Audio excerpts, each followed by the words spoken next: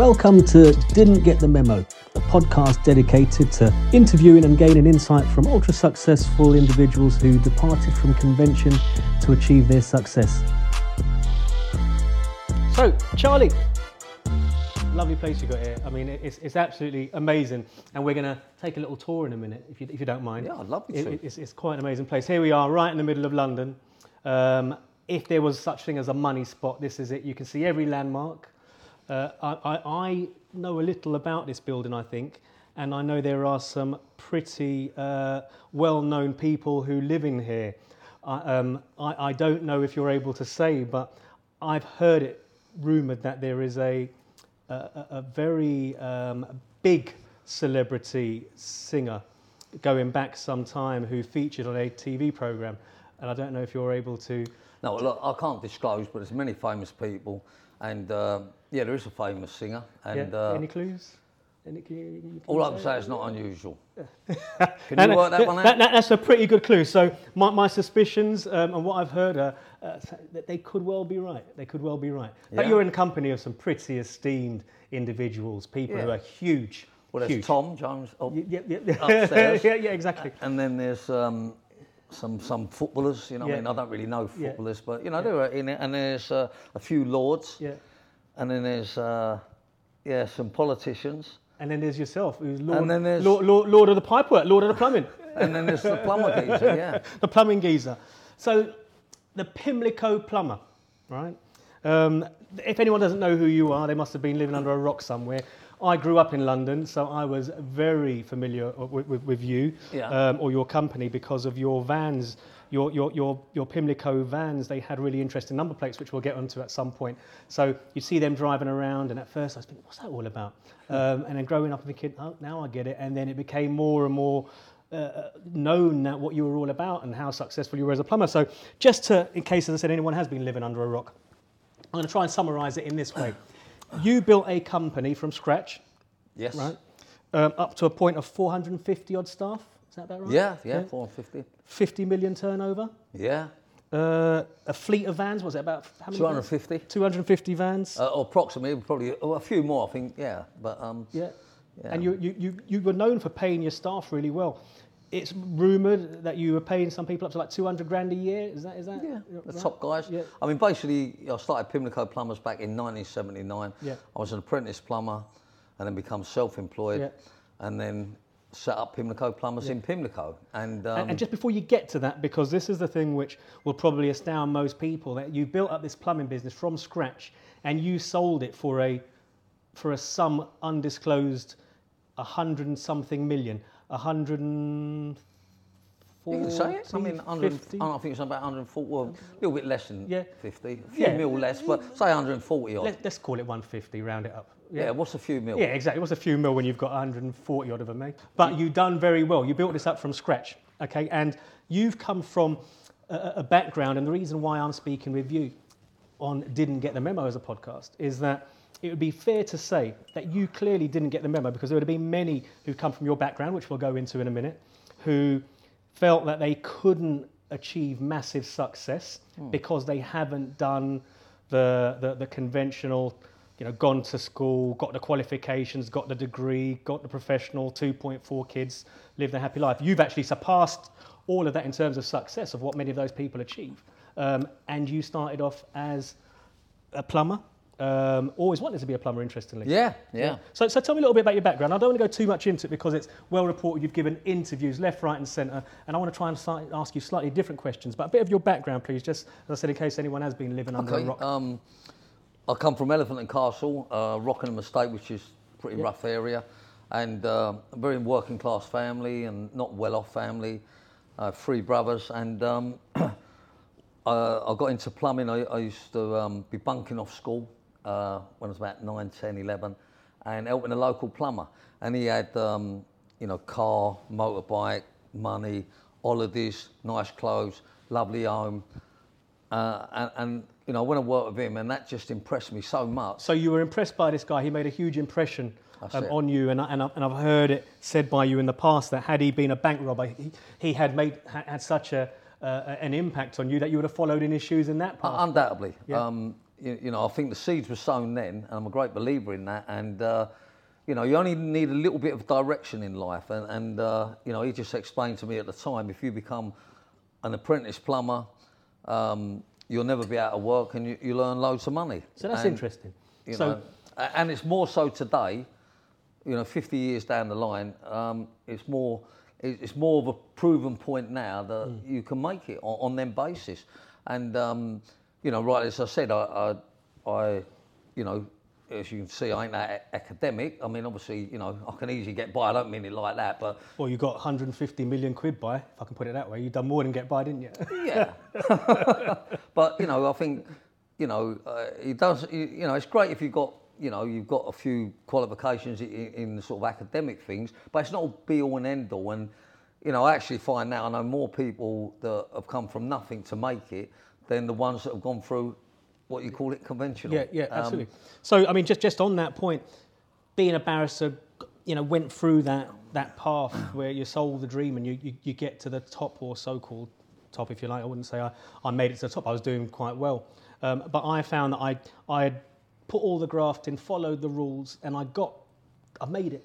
And I was surrounded by a lot of people who were frightened, by other barristers who were quite frightened. They didn't have the freedom. You speak like a free man. You walk like a free man, you talk like a free man. The world's your oyster, do you know what I mean? You're free. You can do pretty much what you want, to be fair, within reason, right? But you can do what you want. And there are many people who follow that conventional route where it doesn't quite work out that way for them. Now, fortunately, you had an intervention in your life with the plumber. What was his name? Bill Ellis. It was Bill. And he impressed you to such a way that you thought, I want to be a plumber. That's it.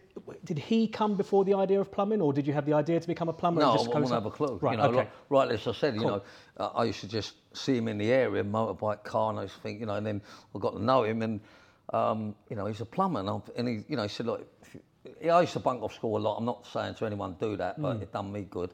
And he said, you know, you want to earn a couple of. He used to give me £2 bob a day, which is 10 pence now, but you know, then it seemed a lot of dosh. And he used to buy us dinner, egg and chips. And he just come with me, and he just sort of, we all learn off somebody. You know, we all learn off somebody, and it's just being with him for a short while. As I say, the seeds were sowed. And did it stick with you throughout? So, Bill is living the life as far as you could see as a young boy, whether he was as you got older, who knows, right? But as a 9-year-old, 10-year-old, to you, in your mind, this is the way to riches through plumbing. Was that your mindset then? I didn't think it was. I didn't know about it be the way to riches. But what I knew is that, as he said to me, you'll earn loads of money, you'll never be out of work, and that's what stuck. And then looking at him, I'm thinking to myself, well, blimey, you know, he was like the most popular guy in the area, and people loved him, and he had all these things, and you know, he wasn't a flash guy, you know. But I followed his footsteps in a lot of things, not even knowing it. Unfortunately, passed away quite a while ago now, but. You know, he was a boxer, and I've done boxing.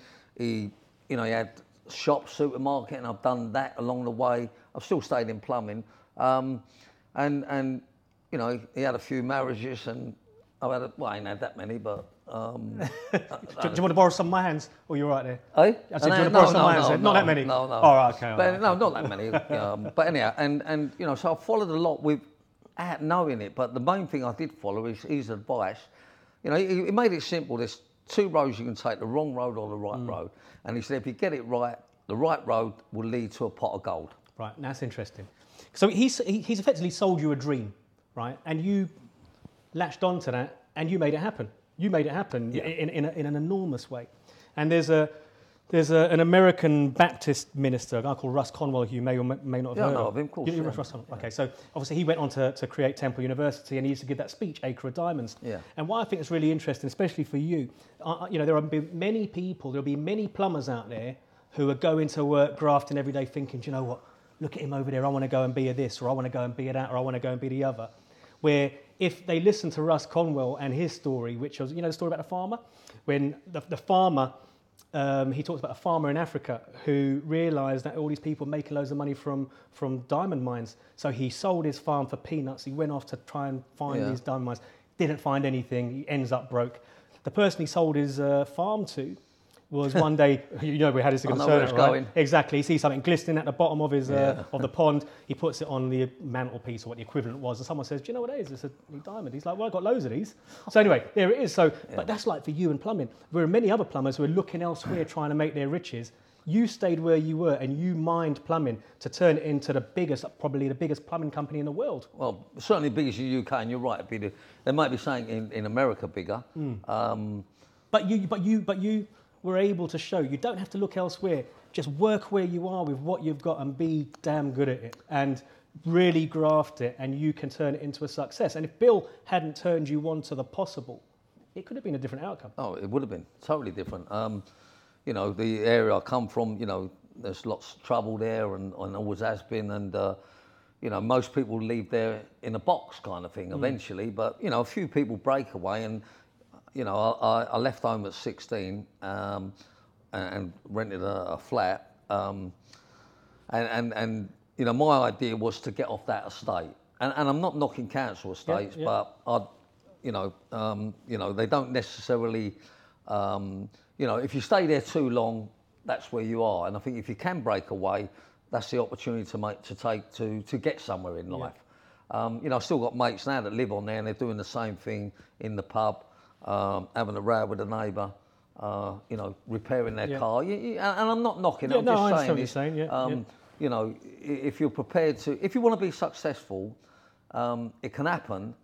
But you've got to make changes. You can't just be going along with it. And, you know, if I'm being honest, the reason when I started the plumbing, and I used to go to customers' house, like posh people up in Primrose Hill and Hampstead Heath, and you know, the Chelsea and all that. And that was as an apprentice with a plumber. And the customer was always moaning, "Oh, plumbers are late, the last ones didn't finish the job, arse hanging out his trousers, left a mess, didn't give me a price, ripped me off." And I thought to myself, when I become a plumber, I don't want to get all that shit off them. And all I'd done was done the right way of doing it. So, you know, they'd say, "He turned up late, I turn up early, scruffy, smart, dirty old van, clean van." So what I'd done was just picked 20 bad things in the industry and then reversed them.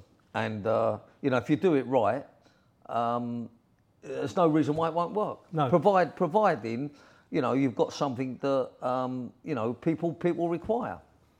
So you clearly tweaked and you realised what you needed to do or where the flaws were in the industry, and you perfected or plugged those gaps, if you like. But at what point did you realise, hold on, I'm onto something here? When was that moment when you thought... When I what? When you realised, I'm onto something here, you realised that you've got something quite special. When was that moment? When I started employing people. You know, I learned along the way that, you know, to be a millionaire, just you, no one else, very, very difficult. But, you know, if you employ more people with your faults and decent people, and it makes it a lot easier to get to where you want to get. Unless you've got a product that, you know, it's something unusual, but on a normal working basis, you need to employ people. And it's not what people want to do, but for me, that was the way forward. When I started employing people, and then, you know, I started off with part-time people, and then I, you know, got this office and a room, and you sort of gradually build, and then... That was a big milestone for you, wasn't it, getting that office? Well, yeah, I mean, look, why does a plumber have an office? That's what I used to think years ago. And when it was offered to me, I'm like having sleepless nights, and am I mad? What do I want an office for? Because at the time, presumably, plumbers didn't have offices, right? They worked from their van. Why would they? You know what I mean? I mean, I didn't have that. Yeah. I didn't sort of understand how big you can become. And honestly, I had sleepless nights over it, and I get this office. I think, you know, I'm not an office guy. What do I do? You know, and then I was going out doing jobs, had answering machine on. And all of a sudden, I got some old biddy like, and I say that because she was a retired old school teacher, and you know, somehow I give her a job. I don't know where she come from, and to answer the phone in that, and then I realised, you know, what an advantage that's becoming. I mean, she was very old, and I don't mean like that. And then eventually, I thought. You know, we grew a bit bigger, I mean, employed people, so I then got a full-time person and, you know, someone a bit more sort of, you know, a bit more energy, I'll say. And I'm starting to employ people now, and I'm thinking, you know, this is good because, you know, making a bit of money off this guy, and of course you're building up a business. Right, so when you've employed other tradesmen, other plumbers, are you realising, hold on a minute, I can sit back there making money for me. Was that the point where you're thinking? Well, I wouldn't say sit back. Well, not sit back, i.e. just, having a cigar, but you had other people, you had 5 people out there instead of just you on your own, right? So. I was doing some of the jobs. I was estimating, I was doing the wages, I was taking phone calls and doing a few, checking the jobs out with the guys. And all of a sudden, you realise there's a changeover point. I can't keep doing this, it's too much. And people ask me now the question, they say, I want to get bigger. And I said, I know what you're going to say, you're here, there and everywhere, but you don't want to employ people. And they went, yeah, okay, well, you need to employ people. Yeah, I mean, that's that sort of notion of solopreneurs, right? In this day and age, people think they can sit behind a laptop and become like, what's this, Facebook? And just next minute you've got this multi-billion-pound company. It doesn't really work. Yeah. You need to, and like yourself, like what you're saying, you need to invest in people. You need to invest in the business. You can't just do it on your laptop in the garage and build 150 do you know, Roy? I'm going to just say something here that the worst thing in business is also the best thing. The worst thing is employing people because. It's not smooth. You've got to get the right people, and you will eventually get there. That's the worst thing in business, but it's also the best thing because if you don't employ them, you're just plodding and plodding. Yeah. And eventually you get good people, and like I did. You start off with part time, then you get an office, and then you build, another one, and we had about 450 people at the end, and it was amazing. Everything. It was like, if I'm being honest, the bigger we got, I'm not going to say it's never easy, but the better it become. Yeah. And I've also learned that business is a long time thing. Yeah. It's not an overnight success. Yeah. And the longer you're at it, if you've got it right, you've got it right. Absolutely. So, you talk about having the right people, but I think it'd be fair to say with you had pretty slick systems in place though, didn't you? Oh, yeah. Right, so what was the sort of training process? Were they all trained a particular way? Did they have a process that they had to follow? First of all, we didn't employ anybody unless they had done an apprenticeship. I've done an apprenticeship and I wouldn't be here today without it. And you learn the trade properly. So no one tradesman would come on their company unless they had an apprenticeship. And then, they had to be smart, they had to be, what would you say? They used to be smart, they've got to have customer skills, they've got to be able to talk to people. And they've got to be honest. It's very important that if someone comes in someone's house, it's quite a personal thing. And that customer's got to feel comfortable with them. You don't want a guy in there that, tattoos all over him and, gold chains and, sure. Or dodgy haircut. Don't look at my hair. I'm not saying a word. Well, I wish I could actually comment and actually have, you could talk about my dodgy haircut. But I think it's important of image and presentation. And, we made a point of everyone has to have a uniform, no ponytails, no earrings, no trainers, no shorts. You have to be right. And look, I'm not saying it's right nor wrong, but it worked for me. Yeah. And, if people didn't like it, they need to go somewhere else. Yeah, absolutely. And, if a plumber came to change a washer on a leaky tap, was there a Pimlico way? Is there a way that you've got to do this? There was a Pimlico way. So it's pretty much like a McDonald's type system. This is the way you follow it. Yeah, well, look, we had, to run a business, you've got to have terms and conditions, rules and regulations, and you need to make everyone aware so you're all drinking from the same teapot. And, I got fed up of keep explaining to guys, oh, look, don't wear this, you've got to turn up early. Don't go out shopping for too long, customers don't like it. So I started putting signs up on the wall in our office. And then I had an idea and I copied the signs and I put them in a little book for them. Eventually, we formed what we called the Pimlico Bible. And that was it. Everyone's drinking from the same teapot. And with that Pimlico Bible, you would take these qualified plumbers who have gone through their apprenticeship and so on, but could you almost guarantee their output if they just followed the Pimlico way? Oh yeah. I mean, well, basically, if you've got the right plumber and you run your business the correct way, it's a winning formation. Yeah. I mean, you can't fail. Okay. But we had to get through many plumbers, and it takes a while to get through that. But now, I mean, I can't tell you by looking at a plumber, I can't tell you if he's a good plumber, but I can tell you if he's a bad one. If he don't stack up, you normally find if you get a scruffy plumber, you get a scruffy job. Yeah. Smart plumber, smart job. Yeah. Yeah. And being that I've done it and been in the industry, I don't listen to all their talk and I don't listen to all the nonsense. Yep. It's a bit like, you ask them a few questions. Do you feel comfortable with them? Has he got what it takes? And it's very important to have like the customer skills. People like to, relate and talk. And, I found that a lot of people on these computer business, they can't talk. And there's an advantage of, look, I've got brains, I can check this out. But the disadvantage is that you haven't got no personal sort of input with people kind of thing. And it's very important. I mean, I get that. Yeah. So did you envisage that you could build this plumbing business in the early years, back in the early 80s? Did you envisage you could build a plumbing company to the magnitude, to the size that you built it? Did you? You didn't. No. At what point did you realise that I can do this? Well, look, as time went on and we moved out of Pimlico and got new premises, and this was sort of late 80s. And we nearly went bust, if I'm being honest, then, because I didn't have it quite right of who I employ, and I just wasn't, I would just say, I wasn't thorough enough. I wasn't sort of, I'm not going to say ruthless enough, but I was letting things go. And all of a sudden, we nearly went bust. We turned over £1 million, and I'm going to lose my house, see 2 liquidators. This was because I had people owing us money. Yep. And anyhow, the one liquidator said, you're going to lose your house, you might as well pack it all in. And the other one said, you might as well fight for your house. And anyhow, we fought for it. And that was back in 1991. And I just changed everything again. Not when I say everything, I didn't change everything. I changed the terms of, we used to give them credit. And we had lots of money owing us. And I just changed it, payment on completion. And then other people saying to me, it's not going to work. So you can't get, if I don't do it, I go bust. Did that episode impact the business positively? Obviously, it saved the business, right? But did you re-emerge after that epised as a different business, a business that was fit for fighting fit? Yeah. Well, it's a bit like now, we need to be more to the point with people. Don't allow anybody to give us to owe us money.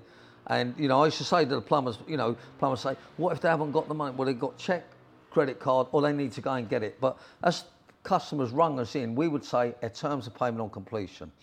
And when with Pimlico, we was turning over 50 mil, and it was sometimes over £1 million a week, and that's without the VAT, obviously. And we wouldn't have 20 grand outstanding. And if we did leave a couple of invoices, they was for regular people. And in the end, I didn't give anyone accounts. It was always payment. And to get my point across to engineers, I sort of said, look, if the Queen rings us today, she needs to pay us when we leave there. If not, we ain't doing it. And it worked. Mm. It worked. You've got to set your rules and regs. Yeah. Did she ever ring? No, she couldn't find the money. Oh, right, yeah, exactly. Well, that's, you know what I mean? They don't have money, do they? Yeah, it's no good for us then. No. But to be perfectly honest, we was offered certain things, and they all look good and sound good, but I never had one contract with anybody, because if you do that, you're on a cheaper rate. As was, very much a bespoke sort of service to people. And initially it was residences. Did it carry on that way? Look, we did expand from there. It was always residential, and then it sort of moved on to decent shops and things like that.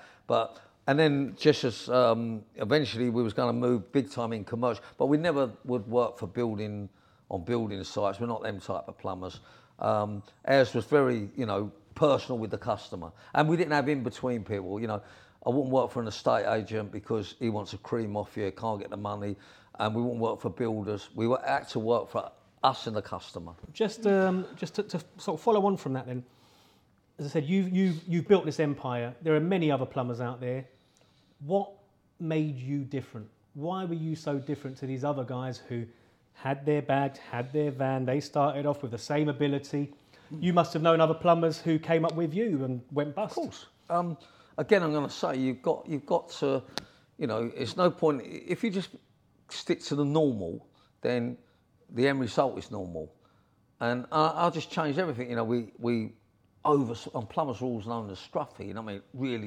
This is why and I don't, and I'm interrupting you there, but I want you to carry on in a moment, but I just want to sort of remind you of why I call this podcast Didn't Get the Memo. And that's why I say you didn't get the memo. The memo was plumbers are scruff, backside's hanging out, turn up late if you turn up at all. You took it differently, right? Now, by not getting that memo, what did you do differently? What did I do differently? That made you able to sort of catapult yourself whilst others... What I do differently, I would say everything. Yep. You know, I just didn't follow the format of them, you know. Why? Why did you do it differently? Was that because they're doing it that way, I'm going to do it this way? Or did you realise, well, if I was... Yeah, if I follow that route, I'm going to wind up as a normal plumber, you know, okay, plenty of dosh and never out of work. But I needed more than that, you know, I wanted more than that. You know, my idea was, you know, with the seeds being sown with Bill, I wanted what he had. And then once I've got that, you know, I wanted more. And then, you know, I've had, you know, you're employing people and you're getting a lot of satisfaction that it's not only you that's doing okay, it's the people that work for you that's doing okay. And it has a knock-on effect, you know, it just, when people are doing well at work and they're happy at work, then, you know, they produce better results. Absolutely. But, you know, everybody says to me, but you're not normal, Charlie, are you? And I said, well, I'm normal. And they said, all right, you're a bit strange. I said, okay, well, you need to be strange. And if you're normal, you're not really going to be anything different. But, you know, they was looking at me and said, I had two heads, you know what I mean? And you know, cool. Look, one of the most important things in being successful, and a lot of people forget this, it's called hard work.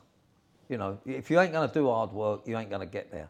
And then, as I say, I would say to anybody, you know, don't follow the norm, because you're going to be norm. Do something different. Whatever industry, if you're, you know, selling cakes, then maybe you do it in a fancy box that, like, you know, makes a noise or something. Absolutely, you know. Absolutely. Here's that unconventional approach. Yeah, and the other thing, just to add this, that you know, at the end of the day, you still got to be good at what you're doing. You know, if you've got a shit product, you wind up waste time. And I learned in life that people will always pay for quality. But you did even more than that, didn't you? Because you gave a good service, yes, you had a good product, but you realised that just having a great product as of itself isn't going to do it. You need to market it, right? You can have the best product on a high street, no one knows about it, then you may as well have no product, right? There you go. Well, look, again, it's the same thing. You know, there's a reason why, you know, Marks and Spencer's and some of these big shops are in the high street. You know, there's no point in, you know, having the best product and being in a little back street. And I got into the PR side of it, and it's simple again. I mean, you know, someone says something to me, and I pick something up, and you know, I went to a shop to get some things printed, and this guy said to me, "Look, you're in Pimlico, and you know, you're known in Pimlico, but you know, outside of that." So he said to me, it's called recognition, simple as that, recognition. And he said, whether it be billboard, telly, paper, radio, you need recognition, and if it happens to be for the better, the recognition, then you're out there. And once I learned that word recognition in PR, yeah, we was everywhere, you know what I mean? We'd be on billboards, we'd be just anything, you know what I mean? And we, I mean, I've done thousands of telly things where news and then people, you know, I talk about politics and all that and you know, finance, business, and people say to me, well, how come you know all about that? I said, well, it's not that I know, but it's common sense, you know what I mean? I mean, you know, it's not difficult. Well, I say it's not difficult. I mean, probably common sense ain't that common, isn't it? Well, precisely. You know, look, to be honest, if I had brains, I'd be dangerous. Yeah, good thing I don't either, because I'd probably be even more dangerous myself. But, you know, you've gone out there and you've launched PR, you've put a lot of effort into that. Again, probably a massive departure from a lot of plumbers. They'd have their name on the side of a van, yellow pages, and they think that's it, waiting for the phone to ring. But you were more proactive than that. You had the vans out there, and I said you had the number plates, and that's my first sort of, I say, when Pimlico Plumbers registered with me. As a kid, you know, I think, why is that? Lose and that toilet. Yeah, lose, shower, bog, drain. Yeah, exactly. And I didn't.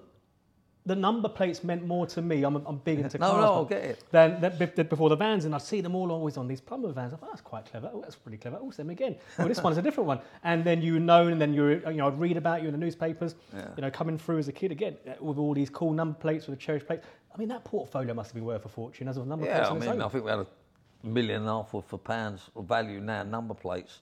And what happened with that, if I'm being honest, again, a number plate drain it was the first one I bought, and it was coming up in an auction, and or they were suggesting about £6,000 for it, and I'm sleepless, like, you know, well, why, Charlie? Why you? And then something's telling me, your instinct says, and I buy a drain. What was your instinct telling you?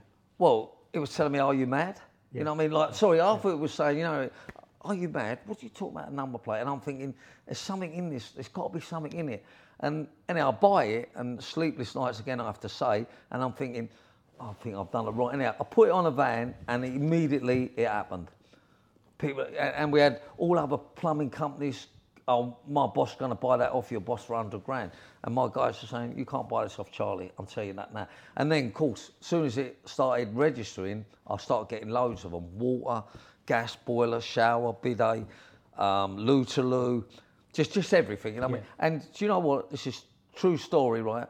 And then I had an idea, like, the better the plumber for us, like, meaning he does more hours, he brings in more money, he's very good with the customer, even though they're all good. So I decided to give them the newer vans. And then I worked out I'll give them the better number plates.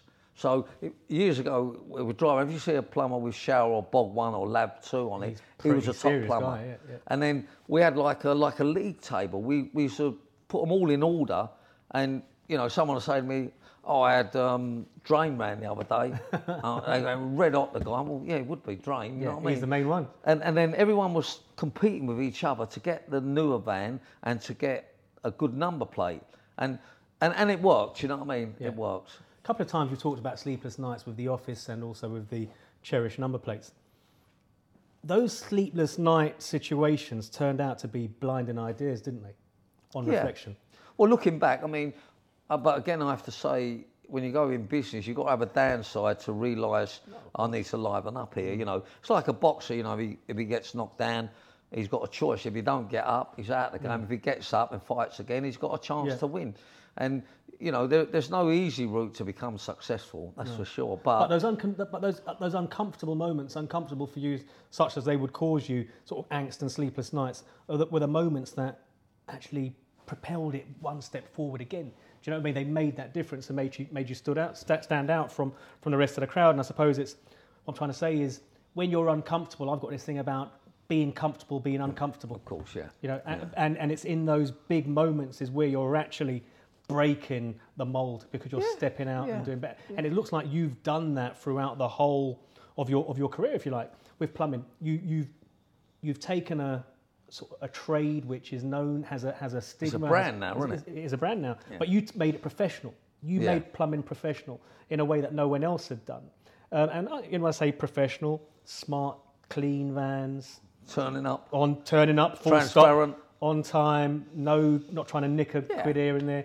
And you've done something which no one else has done. And I'm sure there must have been a moment when you're thinking, hold on a minute, am I going to put myself out of business here? Even at the point when you decided, you know what, we're only going to take cash on jobs. Was there a moment then when you thought we might lose some jobs? Well, it crosses your mind, but you've got to take a chance. It wasn't cash on job; it was check. Well, getting payment at the end of the job. Yeah. I mean, you of course you think that, and of course I'm talking to other people, and in business they go, it never worked, Charlie, it never worked, and I'm thinking, you know, I'm not listening to you anyhow, and I quite like that. If other people don't believe what you're doing, you know, and they want to advise you how to do it, then you know you've got probably it onto right. something. You know what I mean? Because you know, look, put it like this: if everybody, this is my always take, if everybody was right what they're saying, everyone would be a millionaire, wouldn't they? Wouldn't they be? You know, so I'll go against the grain.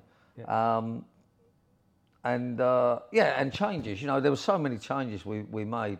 It was incredible. And just sort of going back to the PR for a second, at the time it was a gamble. PR, what was plumber doing with PR? And I learned it off someone else. You know, they was in a magazine and I was talking to them, they'd done some work, and they said, you know, PR. And then I started doing it. I'm still with one of the same PR teams that I use now as an individual, because you know, I'm still into other things now, as you know. And years ago, people used to say to me, do you think this PR pays off, Charlie? And I'm looking at them, I think, are you for sure? Why would I do it if it don't? And then they said, you know, the same old one, I can't afford to have a PR. And I said, well, can you afford not to have it then? Yeah, absolutely. But a lot of people see sort of PR and marketing as a luxury. I had a discussion the other day with very senior bankers and their view is you don't need marketing, you need to put your finances first. And it's almost like marketing's a luxury. It's not a luxury, it's just as important a function as finance, as any other function. Do you know what I mean? Without the marketing, there is no finance. Yeah, I mean, a lot of people, I say they don't understand PR. I think it frightens them. But as I say, you know, I don't know how any big business can be successful without PR. Yeah. It just can't be. No, absolutely. It's, you know, it was a big turning point for me, and we started with a big PR in 2000, but we was doing a little bit before then, just in local paper, you know, bit of charity work, done a good job for some lady that, you know, and then it just sort of, I don't want to say it snowballed, but, you know, in the end, you know, I mean, even this week, I've been 3 tellies this week, I think 2 national papers full page, a couple of radios, and a podcast. It's not a bad week, is it? It's not a bad week at all. Not a bad week at all. You know, and you know, like now, you know, I've still got a couple of other businesses that I'm, you know, sorting out and different things. And yeah, the PR helps. Of course it does. And as you're running this, operating this business, you obviously start off on the tools. At some point, you're starting to move away from the tools naturally as the business grows. How much of it was by design, or how much of it just evolved? How much did you know, when did you ever sit down and think, I'm going to do this, I'm going to do that, I'm going to do the other? Or was it just a matter of responding and reacting to circumstances as they were and just finding a route which happened to work out for you? No, I don't think so. I think you got to think ahead. You know what I mean? You got to be different, and you know, this saying where you know, go over and above, and yeah, you know, I always say that in business, not that I can cook like, but it's like a recipe. You're making a cake, you know, a bit of PR in it, bit of nice customer service, tidy up after a job, and you know, be polite on the phone, and then you keep mixing the cake, and eventually it'll be a good cake. But it doesn't start off like that, you know. And that's the way I would explain any business. You can't just crack it overnight, but you might think, oh, I'll advertise here, or I'll, you know, I'll smarten the people up. Different way, but I'm just sort of saying is you've got to make the cake, and you will eventually get there. And I can't even cook. Yeah. But you cook not a bad plumbing business. Yeah, you're right.